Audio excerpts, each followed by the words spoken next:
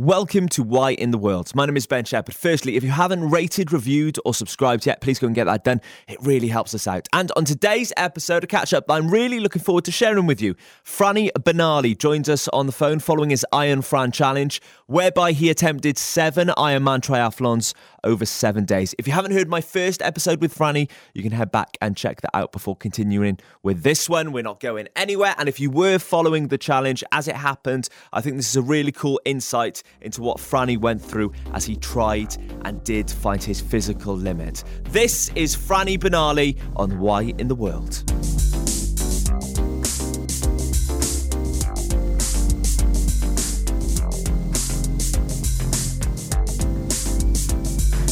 On the end of the line, we have got Franny Benali. Hey, buddy. Hey, Ben. How are you doing? Yeah, not too bad, thanks. A few little niggles and twinges from the challenge, but on the whole, I think I'm feeling pretty good. What an amazing job. What an incredible week it was. It must have felt, from your side, one of the most amazing things you've done. Yeah, it's an incredible week, and a week that was the culmination of months and months of preparation, not just for me from a training perspective, but the team logistically and organisation side of things to put an event like that on. The teams myself were consistently moving around the country on the challenge, and it was always such a big thing. But delighted to have got to that point, taken the challenge on, and in many ways there was a number of scenarios and ways that I saw the challenge going, and to be honest, I'd had some experiences from the previous challenges I've done in recent years, but this one was just, in many ways, just on a completely different level, really. Yeah. Well, I remember when we spoke before the challenge, you mentioned trying to find your limit, and we'll get to that in a minute. I just want to flash back to the beginning of the challenge. The night before you started Iron Fran, which, if people don't know, is 7 Ironmans in 7 days. How were you feeling the night before the beginning of the challenge? Well, there were a number of nights, Ben, where I think when we spoke before that, I had a few restless and sleepless nights, sort of almost, I guess, trying to get my head around the enormity and the scale of the challenge and what it was going to involve. And that certainly led to some nights where there was a bit of restless sleep. So the weekend or the night or two before the challenge, I was just at a point where I was ready to start. I just wanted to get underway. So much work had gone in every sense, and it was, all that was just consuming us for months, really. So it was very much the last week or two where I was on a taper week. It was like, I'm ready now, as ready as I'm going to be. I just want to get going. It's just an exciting time, really, and one that I couldn't wait to get started. Logistically, it looked absolutely amazing. I would implore anybody that hasn't gone and seen the Instagram account just to go there, scroll back and just follow the whole journey from day 1 through to day 7 on that account, because I thought your team did an absolutely fantastic job of documenting the whole thing and being support crew as well. It must have felt absolutely brilliant when you were in the pool, on the bike or on the road running, to have those guys backing you and supporting you. It was absolutely incredible, Ben. And as you say, the social media side on Facebook and the website, it's all there for people to go back and see now, especially on Facebook. There's a lot of Facebook Live stuff we did, and it gave a real insight into the challenge. And I guess that incredible support that you mentioned before the challenge, in some ways, in my mind and on my shoulders, it felt like a bit more of pressure on me personally, because I felt there was that much more support and interest around the challenge that there was almost that element of like weight upon my own shoulders, thinking, blimey, this is really happening, and there's a hell of a lot of work going on behind it to make it all happen as well. So there was an element of pressure on me personally, but it also felt like I had quite literally an army of people behind me sort of helping me get towards that goal, which gave me a hell of a lot of comfort as well. How did you break it up, mate? Well, I guess ultimately it was literally trying to break, it wasn't a 7-day challenge, or I was trying not to look at it as a 7-day challenge. It was not even a 1-day challenge at times, Ben. It was breaking even the swim down on the first morning into little bite-sized chunks, and just trying to enjoy that, that element. We had some coverage on national television, speaking live from the pool side, and the timing we had to fit in alongside that meant, it sort of interrupted the swim a little bit. So I got into the pool, I'd done a chunk of the swim, got out, did the live interview, and then got back in the pool again. And, those things are sort of important for the awareness of a challenge like that. But it sort of disrupted the swim a little bit, but it was a nice disruption in a way, because you just think, well, okay, let's just roll with this, and we'll continue with the challenge. But yeah, it was very much sort of breaking, whether it's a swim down into little chunks, then thinking, okay, let's now start focusing on the bike. And that was such a long day in the saddle, trying to cover 112 miles with a little pit stop in between as well to get some more fuel on board was a big chunk of the day. And then, you're finishing the bike or approaching the end of the bike thinking, well, I've got a marathon to run now. So you start shifting your mind towards getting ready for that as well. How was the swim? Because I know that before the challenge itself, the swim was something that you had been focusing on quite heavily and working towards. How did you find the swimming over the days that the challenge took place? Completely different to my time in the training, to be honest. The one big concern out of the three disciplines from a preparation point of view, and I guess sort of being efficient enough to do that during the challenge, and swimming was new to me, and I guess that's credit to the coach Lucy, who helped me sort of get to a level where I was ready to take the challenge on, and I felt quite confident by the time we got to the start. The swims on the challenge were quite a pleasurable part of each day. I tried to approach it with a mindset thinking, well, this is almost like a relaxed mindset, a little bit of a warm-up for the day type scenario in my own head, and try to enjoy it as much as I could, as much as you still got to do the 2.4 miles. Compared to the rest of the day, it was the shortest distance, the least amount of time on each of the disciplines. So on the week itself, it was probably the most pleasurable of all the disciplines on each day.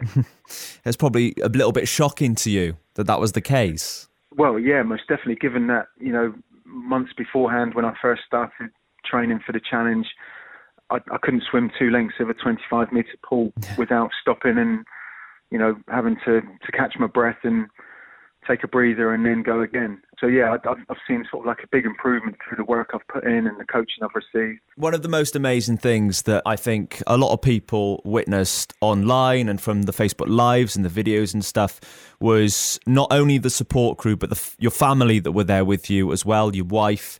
And there was also a really, really nice moment with your son when you were in a hotel bedroom. To have them there for you must have been amazingly special.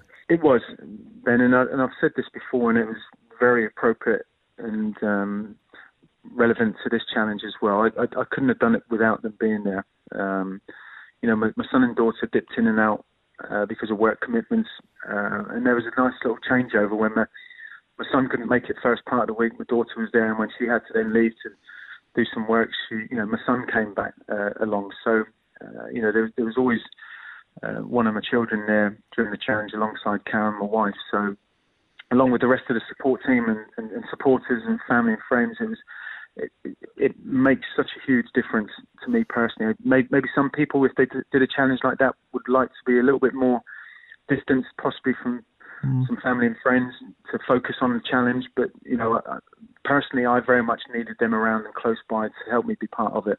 And as you said, they were a massive part of the training as well. The moment that I was talking about that your son was with you in the hotel room, I think he said something along the lines of, if this was me or Ken's, you'd be telling us to stop.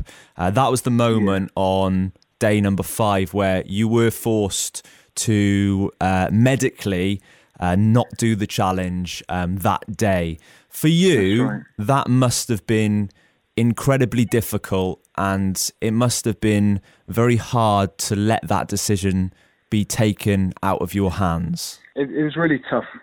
It was a decision that I didn't want to agree to. But as I've since said, and I said it, I think, even a day or two afterwards, when I spoke to Kelly, the sports therapist who was taking care of me in that sense on the challenge, and it was her call to withdraw me and get further testing because there was concerns about my ongoing and long-term health at that point, not just for the challenge alone.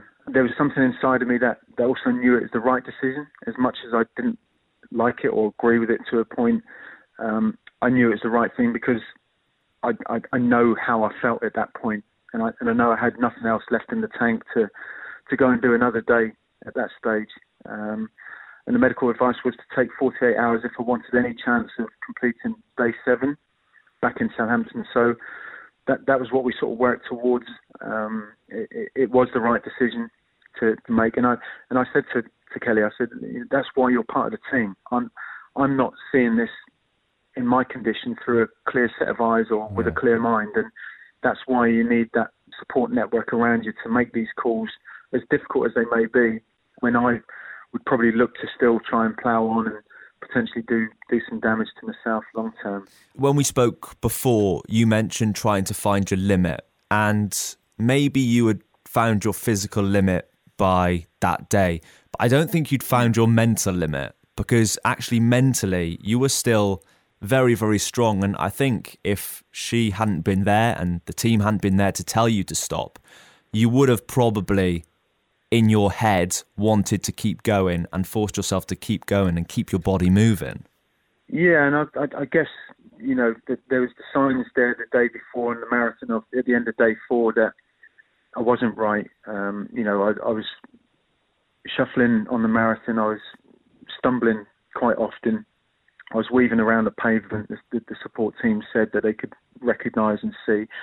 It was almost like a monumental effort. We were running in a residential area towards the end, and monumental effort to step up a curb, you know, when I was dropping down off the pavements and getting back up again. And when I was being asked, you know, how far my Fitbit device was telling me on mileage, I couldn't see the device properly. I couldn't make out the display where my vision was blurred and everything. So physically, I think my body was starting to shut down at that point. And mentally, I probably would have pushed on the following day, as you say. But then who knows what condition I would have been in or what would have happened had my mind kept pushing me at that point. And yeah, it's the right call. You know, I'm comfortable with it. I'm disappointed in some ways, but I know I found that boundary, as you mentioned. Let's flash forward to day 7, because one of the most special moments I felt watching it as an onlooker was that marathon in Southampton. How amazing was it having that as part of the challenge?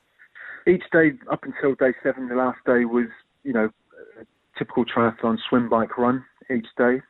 But we shuffled the order around on the last day to fit in with an organised marathon, 10K half marathon that was being ran in Southampton on the day. So I woke up in the morning, did the swim to begin with, as I did every day, but then I went and joined the thousands of others taking part in the Southampton Marathon to do my marathon element of the challenge, and then finished on the bike. And it was incredible. You know, I guess in my own mind, I knew it was the last day. I tried to enjoy it as much as I could, as tough as it was still. But the support we received from, you know, people supporting other runners on the way around the route, and organisers and the runners themselves, was absolutely mind-blowing. And it's a day that I'll never forget, and I don't think anyone associated with the challenge will ever forget, because when we came in again at the end of the day on the bikes, it was a completely overwhelming reception we received in the centre of Southampton.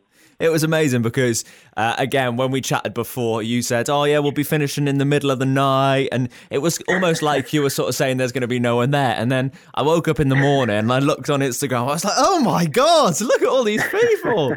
That must have felt just almost overwhelming to come into that scene. It was. And I guess there was a hint. You know, I didn't know the exact details of what the finish point looked like from my family or team, and knew they were planning a few things. But, you know, I guess as we were getting closer and closer to the city centre, you know, so we were making our way around the forest and some of the little villages and things. And, you know, there were people lying in the streets and stood on corners and outside pubs and things like that to cheer me and the rest of the team on the bike, you know, into the city. And the numbers were growing as we got closer and closer, and you sort of felt that there was something different about, you know, the finish line at this point. And yeah, when we turned the corner to actually cross the finish line, to see the, you know, what seemed like thousands of people, it may not have been that many, but it was a hell of a lot. It looked it. Yeah, it was certainly a hell of a lot more than what I expected, to be honest. And yeah, that was very very overwhelming and very emotional as well. So Iron Fran was 7 Ironman triathlons in 7 days. It didn't quite transpire as maybe you would have wanted it to, but the main goal through all of this and through all your previous challenges has been hitting that £1 million for Cancer Research UK. And you have done that, which is incredible. Yeah, thank you. It's a huge thanks to not just people that have donated over the course of the years and the 3 challenges I've taken on, but everyone that's got involved with it to make it all work and happen as well. And it's been a huge team effort by so many people, and I'm eternally grateful for that. And we're just all delighted that we can hand a significant sum of money across to the charity to go and do their work, which will be amazing. It's always been the goal, and I think people sort of got behind this last challenge in an incredible way, because when I was withdrawn from the challenge, the rest of the team and family continued that on my behalf, which seemed to really engage people's support as well. And the donations reflected that as well. I think maybe they looked at it and thought, well, actually, this is a tough challenge. Franny can't continue, but the team are doing it still. And there was that unity, I think, that people and support that people got behind as well. I just think in a time where charity challenges are all over the place, every other day someone's asking for you to donate to one charity or another, and I think it's an amazing thing that people are doing now and running marathons and half marathons and triathlons for charities. But to find a challenge that actually pushes the physical and mental limit of a person that they already know is fit and they already know has done other challenges, I think that is what gave you that sort of traction to break that amount of money and get to the mark that you wanted to get to. What has it been like since you finished? Because it looks like your life has actually been a bit of a whirlwind since it has come to a conclusion. Yeah, that's probably fair to say. I think, Ben, it has been quite hectic and manic. I've naturally sort of been resting my body. I've not done any training. Yeah, good. I'm a rest man. Yeah. I'm at a stage now where I'd like to get and start ticking over and doing a few things, and maybe just trying to keep the fitness, I guess, I've built up through the training and the challenge itself. But it's been quite hectic with some media commitments, not commitments, but interest and following up on the challenge and attending a few events and things like that. So and donations are still coming in. So I think a lot of people have sort of messaged, either on social media or, people that we know personally or that we get to speak to about, wow, that was so incredible. We're following every single step and minute of the challenge that all of a sudden, we don't know what to do with ourselves. And we've got, we want something to tune into, but it's been a busy time, but all in a good sense. Well, don't listen to them just for a few months, Franny, okay? Just don't listen to them for a few months, and don't be tempted to go, I'll go and do something else. Not quite yet, anyway. Yeah. Just chill out for a minute. And it is important that you did just mention that donations are still open. If you do want to donate, that you can just head to the Instagram or the Facebook or the website, and all the donation details are up there. Franny, I just want to say thank you so much, buddy, for taking some time out. I know it's been very, very busy since the challenge, and thank you for coming on. Thank you for catching up once again following the challenge, and once again, huge congratulations. You're an absolute legend, and it was a real pleasure following the challenge. Oh, it's been an absolute pleasure, Ben, and thanks for all your support as well.